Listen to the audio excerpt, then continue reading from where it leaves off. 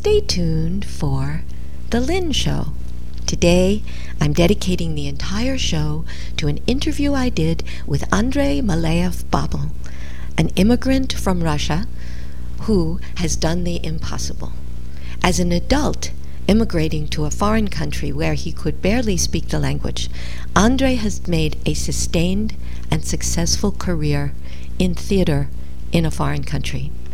Listen to Andrei's journey. It's inspirational. So, hang on. Here comes the show. Hearing from an inner voice, finding choice where there's no choice, with gentle prodding from the voice. Oh, you really can. Deeper, deeper down you dive, where the child's gone to survive, finding wisdom's otherwise. Oh, you really can. And it's always there, like a silent hug from nowhere,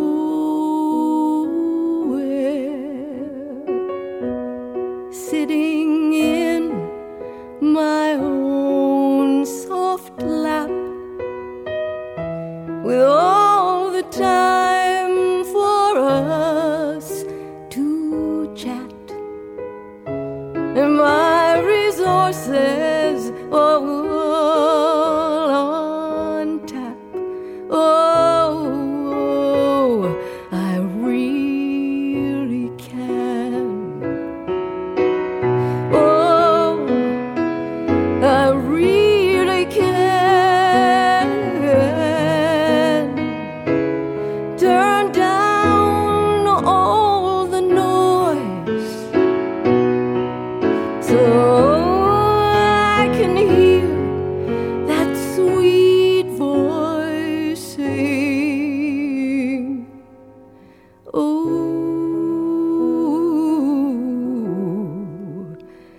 you really can. Hello, and welcome to The Lynn Show. The Lynn Show is about being the person you really are. Not the person you think you have to be. Not the person other people are. Not the person somebody may have told you you needed to be, or even told you you were. Not even the person you may currently think you are, but the person you really are. Unfortunately, too many people have experiences in their childhood which discourage them from being some of who they really are. And children are capable of pretense, and so many children pretend they are not that thing that was bringing a consequence they didn't want. Unfortunately, many become so good at the pretense that they come into adulthood having forgotten who they really are. And the Lynn Show is about saying, if this happened to you, it may not be impossible to recover who you really are. In my shows, I interview people who make their living or their life with an art, because when you listen to them, you can hear what it sounds like to be who you really are. And in my interview today with Andrei, what you hear is a person who knew from the very beginning of his life who he was, and was one of the lucky ones, one of the ones who is encouraged to be all that he is. And that made it possible for him to pursue every aspect of life that interests or compels or delights him. It's a wonderful story. And here now to tell it is Andrei Maleav-Babel. I interview people who make their living or their life with an art. Clearly you are doing that. And I always ask the same question, and that is, how did the art capture you? How did it happen? How did it start? How did it get you? But just the atmosphere in which I grew up was very artistic. Because my grandfather was a writer, my grandmother was working, getting his works published, and writing memoirs about him. There were lots of friends at the house constantly who were either writers or actors or directors or artists. My mother was an architect. So the atmosphere, as you see, was very artistic. And where did you grow up? in Moscow, in Moscow, and in Russia's capital, at that point the capital of the Soviet Union. So I think that this is how it all started. So there were lots of inspiration. I was taken to concerts, musical theater, drama theater. So the whole idea of being a creative and artistic person, I mean, it's almost as though one wouldn't have come out of that soup as something else. Probably not. Probably not. I mean, literature would have been another avenue perhaps, but now I'm writing, but you see I'm writing about theater, or I'm writing adaptations of plays. So I'm doing different things. I studied music and I still continue working with music, but it's music for the theater. If I write, it's about the theater or for the theater. I act, direct, I teach. So you see I do many things, yes, but they're all dedicated to the theater. Well, okay, so how did that happen, the love affair with the theater? It's difficult to say, but it started very early because as all of the kind of children who grow up to be actors, I was doing some kind of domestic performances at a very early age, puppet theater, which is also very traditional. I was also directing because there were these performances that usually were connected with birthday parties. And guests would come, and inspired by one family tradition that I observe, I would write a play, which was usually a parody, a burlesque on some famous fairy tale or something. I would write music for it, I would like songs, would write songs for it, and I would direct the guests, who were all obviously adults, and I was a little kid. I would direct them in this performance. How old were you when you started doing this? Oh, I don't know. Probably we are talking about 12 years old, something like that. Yes. So I would direct them, and then they would basically perform this at the end of the party. They would indulge you. They would absolutely indulge me, and for quite a while actually, because of how early I started directing. I was working with actors who were sometimes significantly older than I was. Yes, but you had the permission, the encouragement, I don't know what the word is, that it wasn't a stretch, it was just, yes, well, of course he can do this. I was surprised, but yes, I did get that permission, and nobody ever really doubted me because of my age. Right. Nobody said, who do you think you are, or what do you think you're doing? No, for some reason that. People kind of went along. Yeah. Probably long before I knew what I was really doing. I'm sure that's right. Yeah, they kind of went along. Yes, I'm sure that's right. And that is such an incredible gift to someone who's, whatever it is you're going to do. If people start right off telling you that you have the right to do it, that you're good at it, that I mean, at the beginning, no one ever really is. So, but to get that right off the bat, there's no struggle attached. Yeah, to get that acceptance. Yes. I wouldn't say that I had to seriously fight for it, because when I entered theater school in Moscow, I entered on the directing track, and I was 19. And all of my fellow students were in their 30s or even 40s, because the idea was, in Russia at least, the idea is that if you are training to be a director, you need to have had some professional experience and certainly have certain knowledge of life. Oh my God. So how did you? I don't know. I was the only probably person in the history of that school, at least, as far as I'm aware, who was accepted onto the directing track at that age. And did you know at the time how unusual that was? Yes, I did. Yes, I did. I was trying to actually enter on a more typical kind of, for my age, acting track. Right, so that you could get the acting and the life behind you. Of course, and I would enjoy it, and right. I continued acting, and I act still, right? But that's not wasn't the emphasis of my training. I mean, thankfully, the Russian idea of training directors is that they have to go through the entire acting program. Yes. And then on top of it, they have to learn to direct because, you're ending up working with actors, so you might as well know how actors work. What a concept. What a concept, exactly. So were you doing them at the same time? It was the program for directors, but acting classes were just part of the curriculum. Yeah, In right. addition to directing, the history of theater, the history of art, and other subjects. You loved them all. Especially studying the communist science, because we're talking about the 1980s.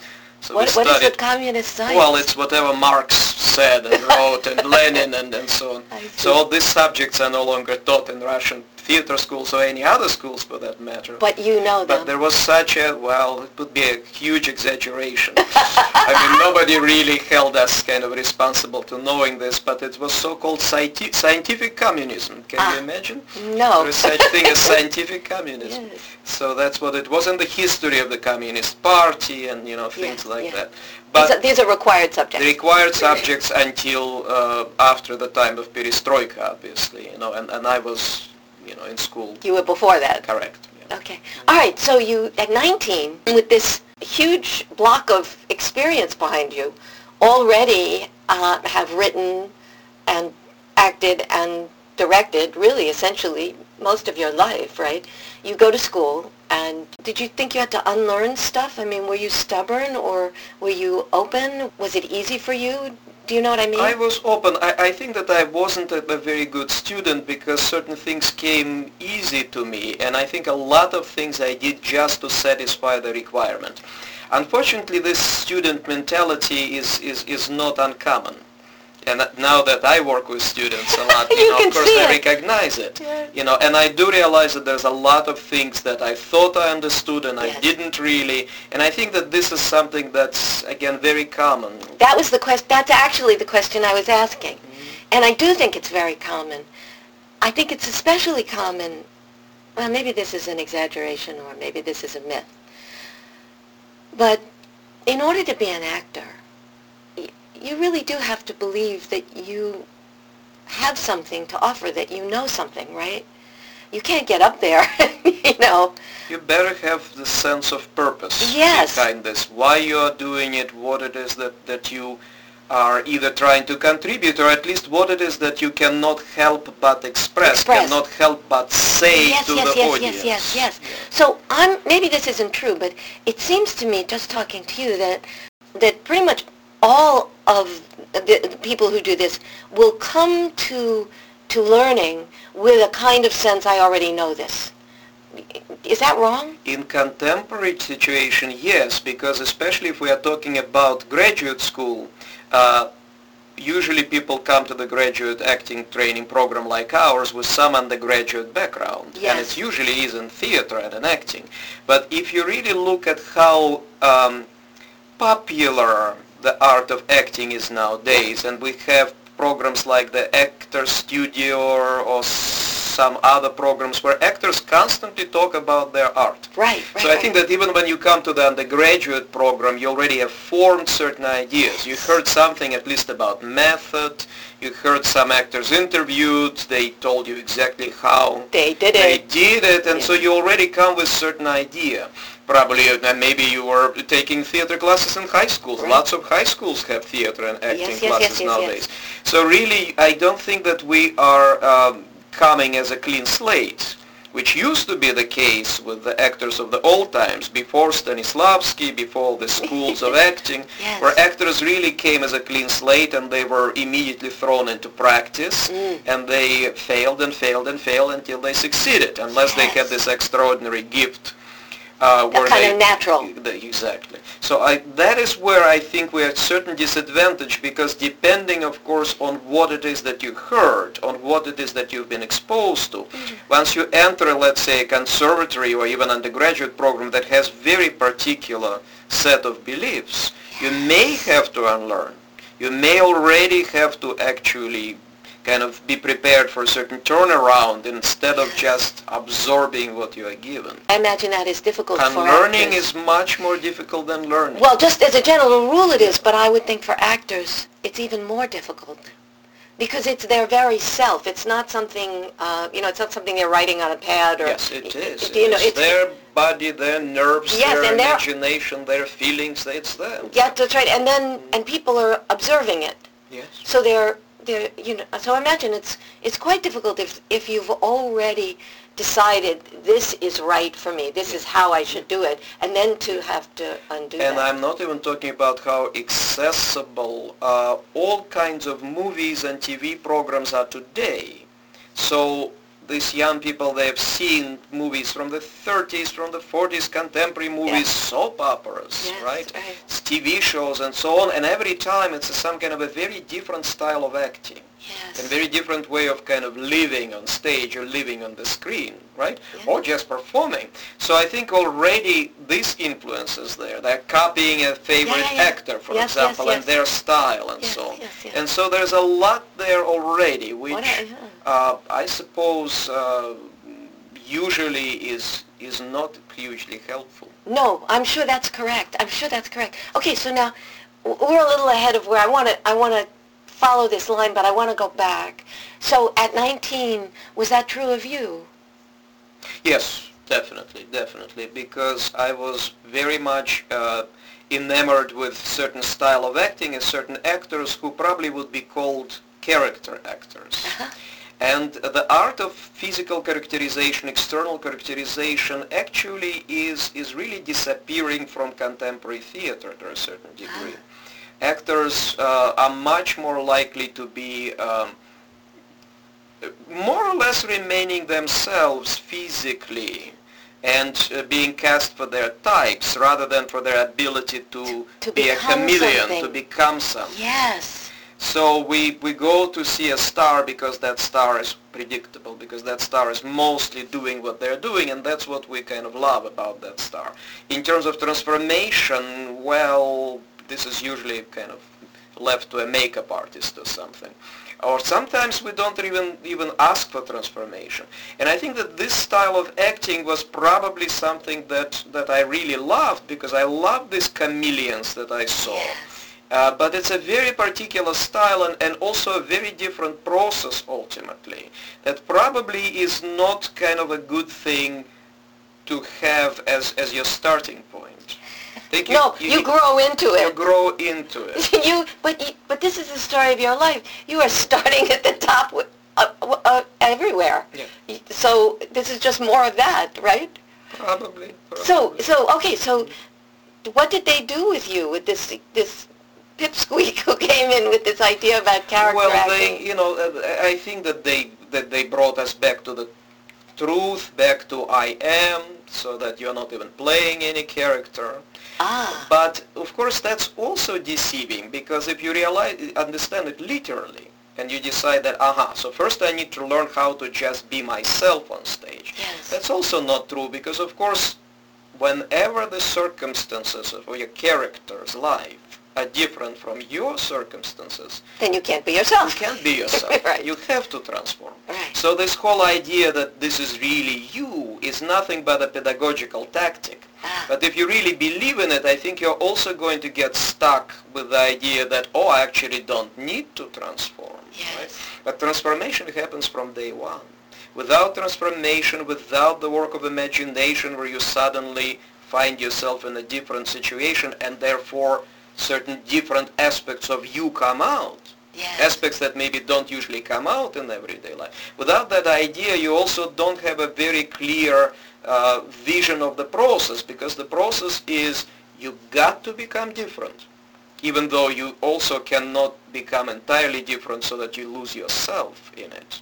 So you have to remain yourself while becoming different, and that's the contradiction number one, which is very difficult for actors to really understand. Yes. Finally, if you don't become different, then you will never be able to experience what the character experiences ultimately. Without transformation, you will not have access to your artistic emotions. And it won't work. It won't be real. We won't believe it.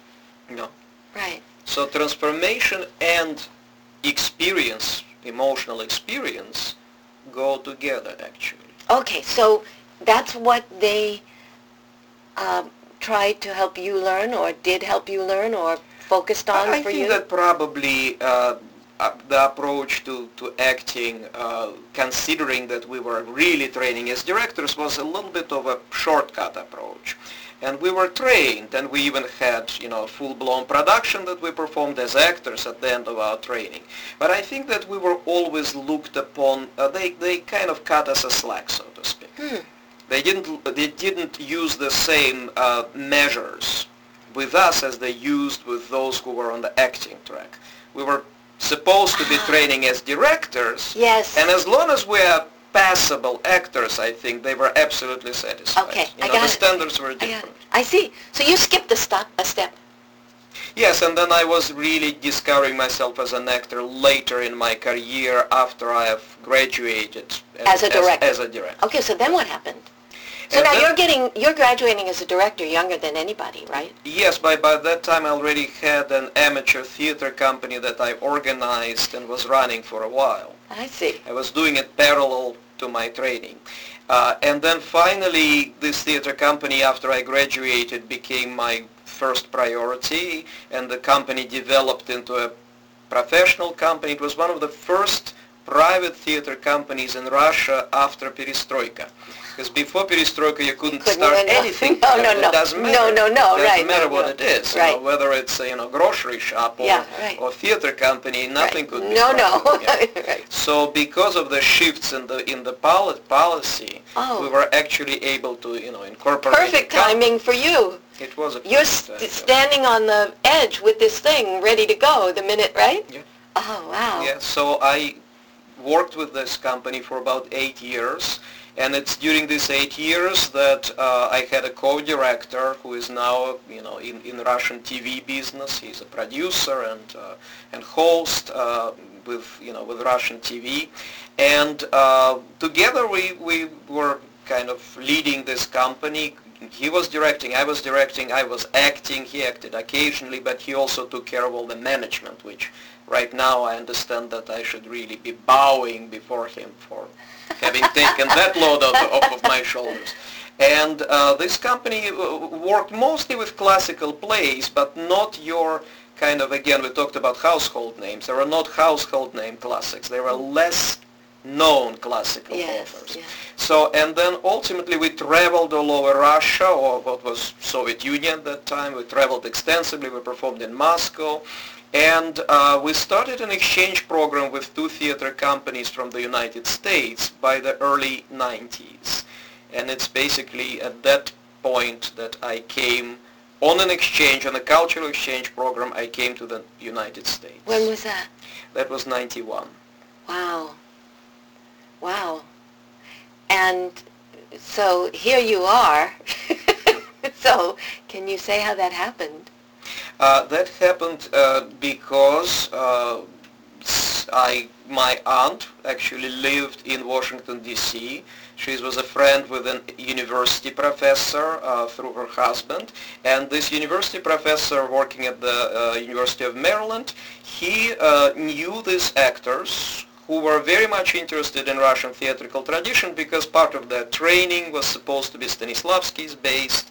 So they wanted to learn more. Yeah. And when this university professor, who was a professor of sociology, his name was John Robinson, he was a Russian sociologist, so he came to Russia frequently.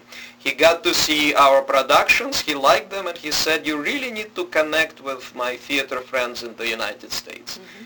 And then we started simply going and visiting each other. Again, this was Perestroika time. Yes. So it became possible. The Iron Curtain was lifted. Yes. Something like this would have been Never entirely impossible. Yeah.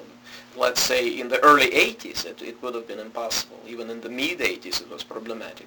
But by late 80s, early 90s it became possible. So what happened then, it was kind of, we come and see you, you come and see us, and then I said, how long are we going to be going and seeing each other? Let's produce something together. So I really started trouble.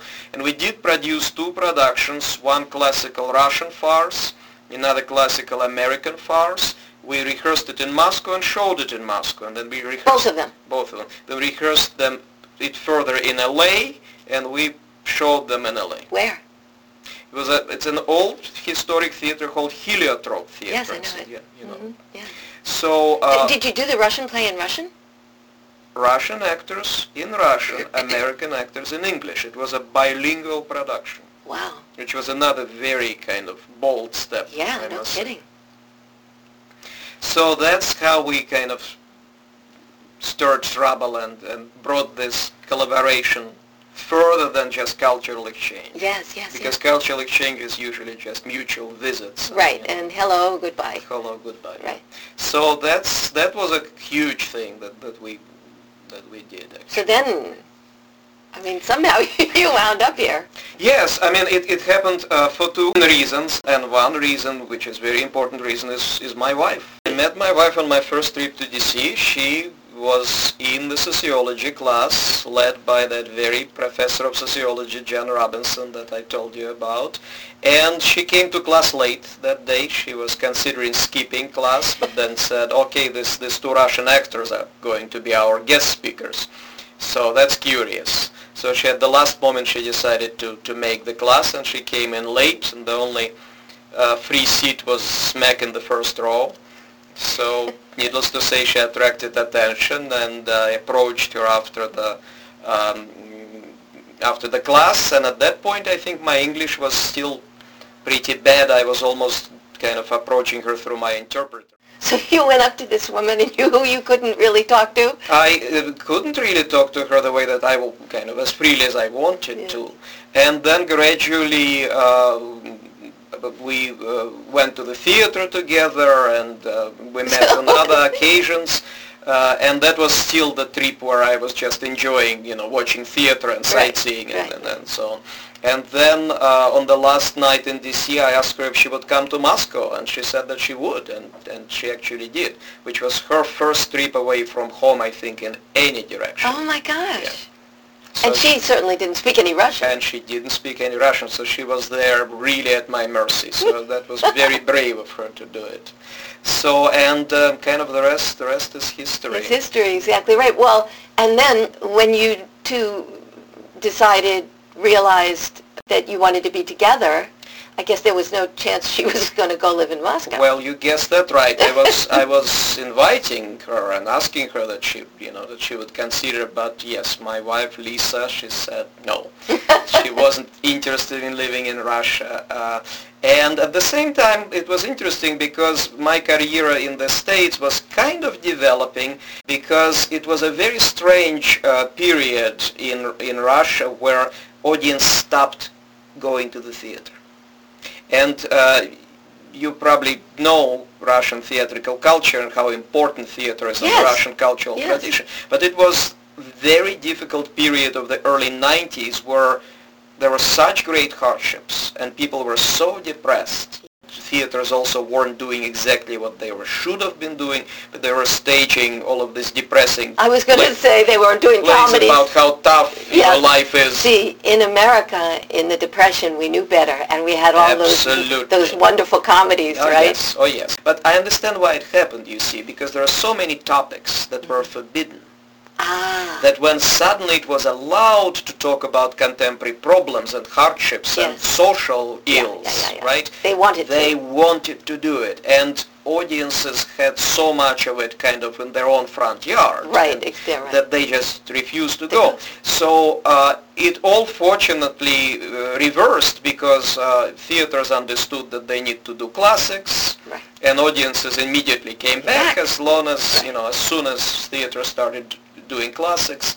And by that time, however, I was already actually teaching at the Catholic University of America in DC at the drama department. I was first a resident director at the Chamber Theater, which was a DC company, and then I was doing lots of classes also in DC, training actors,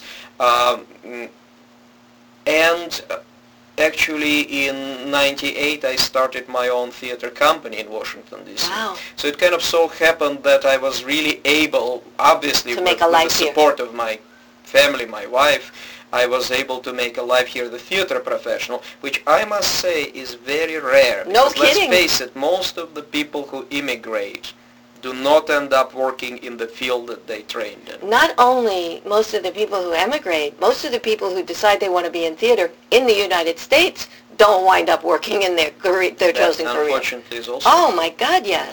Yeah. So I think it speaks probably to your talent, your skill, and your perseverance. Perhaps, or simply perhaps, simply because of what we talked about earlier. The fact that I am able to do so many things in the theatrical field. Yes. Because maybe if I could only do one thing, Yes. I would not have made it. Yes. But because I can teach and I can act and I can direct, Yeah. and now I write about theater, Yeah. maybe this is what's kind of helping me to stick to theater and not to have to do You other can have that things. if you like. I think it's probably talent, skill, and perseverance myself. All right, well, I was learned to always take credit, so I'll take credit. Yes. And to go back, I really believe that early experience of you can do it, you should do it, we want you to do it, we like it that you do it, that never leaves you. That becomes a part of how you feel about yourself. And you present that wherever you go. You present, oh, you should want me, you're going to want me, And I think that's... I think that this is what was driving me for quite a while. I mean, every artist hits a certain crisis point. And I think that probably I also at some point while in DC hit that crisis point where I was actually beginning to doubt. I don't know if I was doubting myself or was I doubting that I can continue developing and grow in that particular environment. But you are right. I think for quite a long time I was driven by the license kind of and the support. That's exactly right. That is Yeah. exactly the kind of word I was looking for. Yeah. So, how did you wind up in Sarasota, Florida? Well, it's a magic number 8 because I was, my theater company in Moscow existed for 8 years, and my DC theater company, which was very successful and won lots of Helen Hayes awards and nominations and was embraced by the community, by the kind of theater-going audience and also by the press, also existed for 8 years. This is where I have to go back to the time in Moscow where I was running a theater company as co-artistic director, but I didn't have to lift my finger Yes, because you had a manager. to fundraise, let's say, yes, or to even worry about, how we're going to get paid at the end of the month, Yes. and not to mention all of the administrative Right. work and so on. So that is something that I certainly got a full taste of in DC because I was producing artistic director, so not only was I directing and acting in some of the productions and in charge of the repertoire and casting, I was also in charge of the entire administrative operation and fundraising, Oy. which is absolutely oi. So again, the people who know how to do it and people who have talent to do it and people who enjoy doing it earned my respect. God bless them. God bless them, and God bless the people who give to the arts.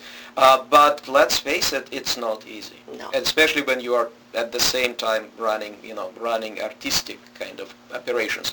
So, or trying to continue developing as an artist. So 8 years was kind of enough. Right. And I said that I think that by now the managing part of it really beginning to affect how I develop as an artist. I also missed teaching because I was teaching at the Catholic University of America for quite a while, but eventually the company took priority. Yeah.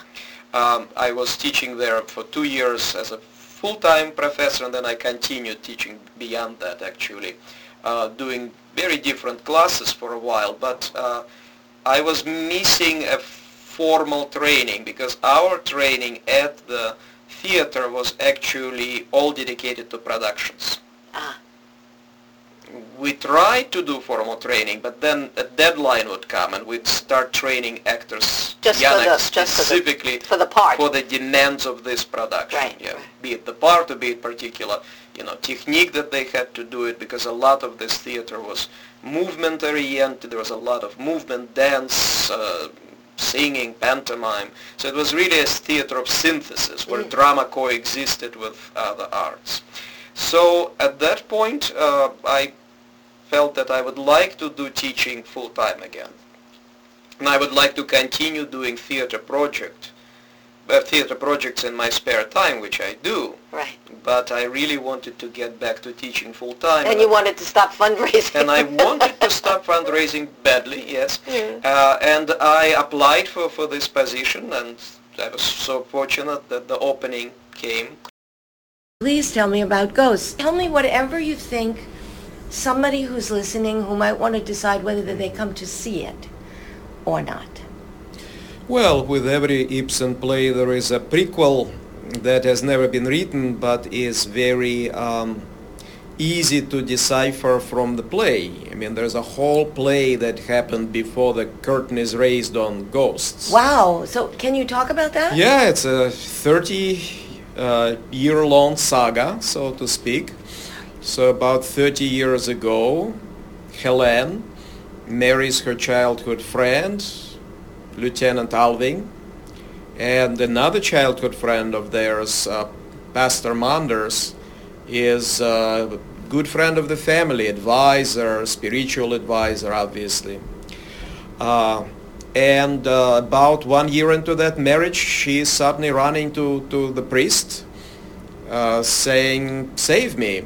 I want to leave my husband. He is not faithful. He is abusive, and I'd like to be with you," because apparently they always loved each other, the pastor and her. And the pastor is fulfilling his duty. He restores her to her lawful husband and stops visiting their household, especially since shortly after that they move from town to that country estate where Ghosts is going to take place 29 years later. A son is born 4 years into the marriage, but of course Lieutenant Alving, then Captain Alving, then Chamberlain of the court Alving, he never really amended his ways, and his love of life continues to prevail. So he is having all kinds of affairs outside of the house, which she is tolerating, but then he suddenly gets involved with a maid who is working on the property, and that is something that Mrs. Alving cannot tolerate. A child is born by that affair, so the maid has to go. Obviously, they give her a certain sum of money, and she marries a carpenter in town. And that carpenter doesn't know exactly what's going on, but he knows that he is marrying a woman who is pregnant, and so the maid spins the story about some American or Englishman on the boat who left her $300 but sailed away. And Pastor Manders marries the two. The same Pastor Manders marries the carpenter and Joanna, who is in actuality the mistress of Captain Alving, and of course the daughter that is born, Regina, is Joanna's and Captain Alving's daughter. Captain Alving dies 10 years ago, so does Joanna, the maid in town, and Regina, who is now 10 years old, is, by a recommendation of Pastor Manders, is taken into the house to become a maid in the house. Is this because he doesn't know that Regina is actually Alving's? Oh, Mrs. Alving knows that. But the pastor, does he know? The pastor doesn't. No, I see. The pastor doesn't, yeah. So now this is 10 years later. About 3 years ago, Helene and Pastor Manders started plotting for the opening of Captain Alving Memorial Orphans Home, which is to be built on the property of the estate. A farm is being converted into that memorial, and this is now 20-something years since, 26 years or something, since Pastor Manders stepped into, that family, so to speak. Oswald, who is born 4 years into the marriage, the son of Captain and Mrs. Alving, he's been shipped away by her to Paris when he was only 7 years old, because the situation in the house was such that he was beginning to catch up on certain things that he shouldn't have known. So he became an artist since then, and after his father died, so he's never been back since his father, since he left at 7, but now when his father has died, he's beginning to come back. And so he meets Regina. Of course, right, not knowing that she is his half-sister. And the only person left who knows this is... Mrs. Alving. Yes. Is Mrs. Alving, yeah. And now everybody is suddenly coming to the Rosenwald estate. That's the name of the estate. Pastor Manders is coming on the occasion of dedication of the orphanage that's going to happen tomorrow. Carpenter Engstrand, who married Joanna, he is working as a carpenter on that project for 2 years now. So he's coming to convince his daughter to go to town with him, to leave Alvings and go to town with him, because he wants to start a reputable hotel for seamen, of course, a brothel of sorts. And he needs a woman on the premises. And who is better than his daughter to be a partner? So Pastor Alving is there on the occasion of the dedication, obviously, and all of them basically come together. Regina is the only maid in the house at the moment, because all other maids and all other staff is preparing for the unveiling of the orphanage tomorrow, and she's the only one. And so these 5 people, Mrs. Alving, Pastor, Oswald, Regina, and Regina's father, who is not really her father, Engstrand, they are suddenly together in this whirlpool of revelations, because a lot of revelations is going to happen, including the fact that Oswald inherited a disease from his father and that he is going to go insane from that disease. Oh my goodness. And he is hoping that Regina will take care of him, but will Regina actually want to be involved with an invalid? And does she have some other plans? And of course, Pastor Manders, who gave up his happiness and arguably, their mutual happiness, is going to also find out that he was acting on false pretense, because, of course, after he restored Mrs. Alving to her husband did not amend his ways and continued to be exactly the same man as he has been until the moment he died. Okay, so are you saying that this is where the play starts? This is where the play starts, yes. Oh so you see, there's a whole play before the play. How do you know that? Oh, because it comes out in the play. Exactly. I see. Exactly, yeah. Wow. Well, in that case, we don't have to say another word, because because this is a terrific preview for the play. Yeah. So in each of Ibsen's play, take A Doll's House, right? Take any other play, The Woman from the Sea that we've also done here, just as we've done Nora at A Doll's House. Take any play. There is a whole play or maybe a movie that can be filmed or written based on the events that happened prior to the rising of the curtain in an Ibsen play. That's amazing. Mm-hmm. And I'm assuming, because I don't know all the plays, but that in every one, that information comes out in the play. Exactly. Right? Exactly. That's amazing. Yeah. Mm-hmm. Well, I don't think you have to say another word. I think that's terrific. Thank you so much, Andrei. Absolutely. Thank you. I'll see you opening night. Excellent. It is clear, listening to Andrei, that he always knew who he was, what he wanted, what drew him, what excited him, what he wanted to do. And as I said in the opening, he was one of the lucky ones who received complete acceptance and permission for everything that he is. And as a result, he can do all of the things that he was drawn to, interested in, compelled by. And as a result of that, we have the gift of all of the things that he has become. It is my hope when you listen to people like Andrei that you're asking yourself, is this how I feel about my life? Do I have permission to risk, to try the things that feel right to me? I hope that you do, but if you don't, please believe me, it may not be too late to recover some of what you may have left behind. As always, I hope you got something you can use from this show.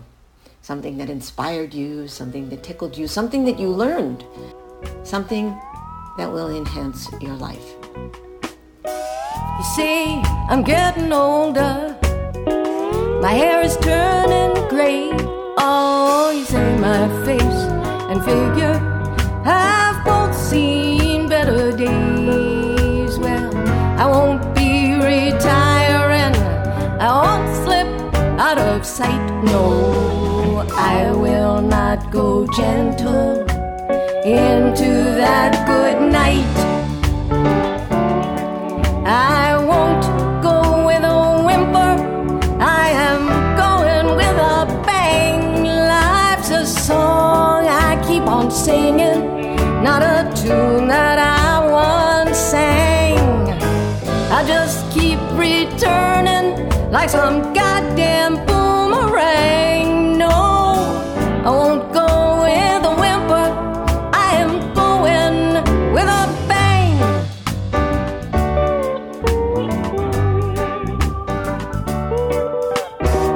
You see that I have had my shot.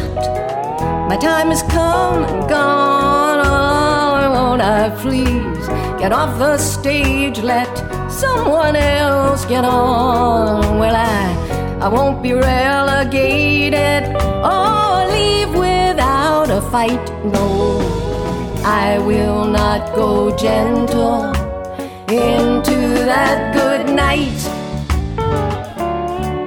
I won't go with a whimper. I am going with a bang. Life's a bell I keep on ringing, not a chime that I once rang. You may think it's unseemly.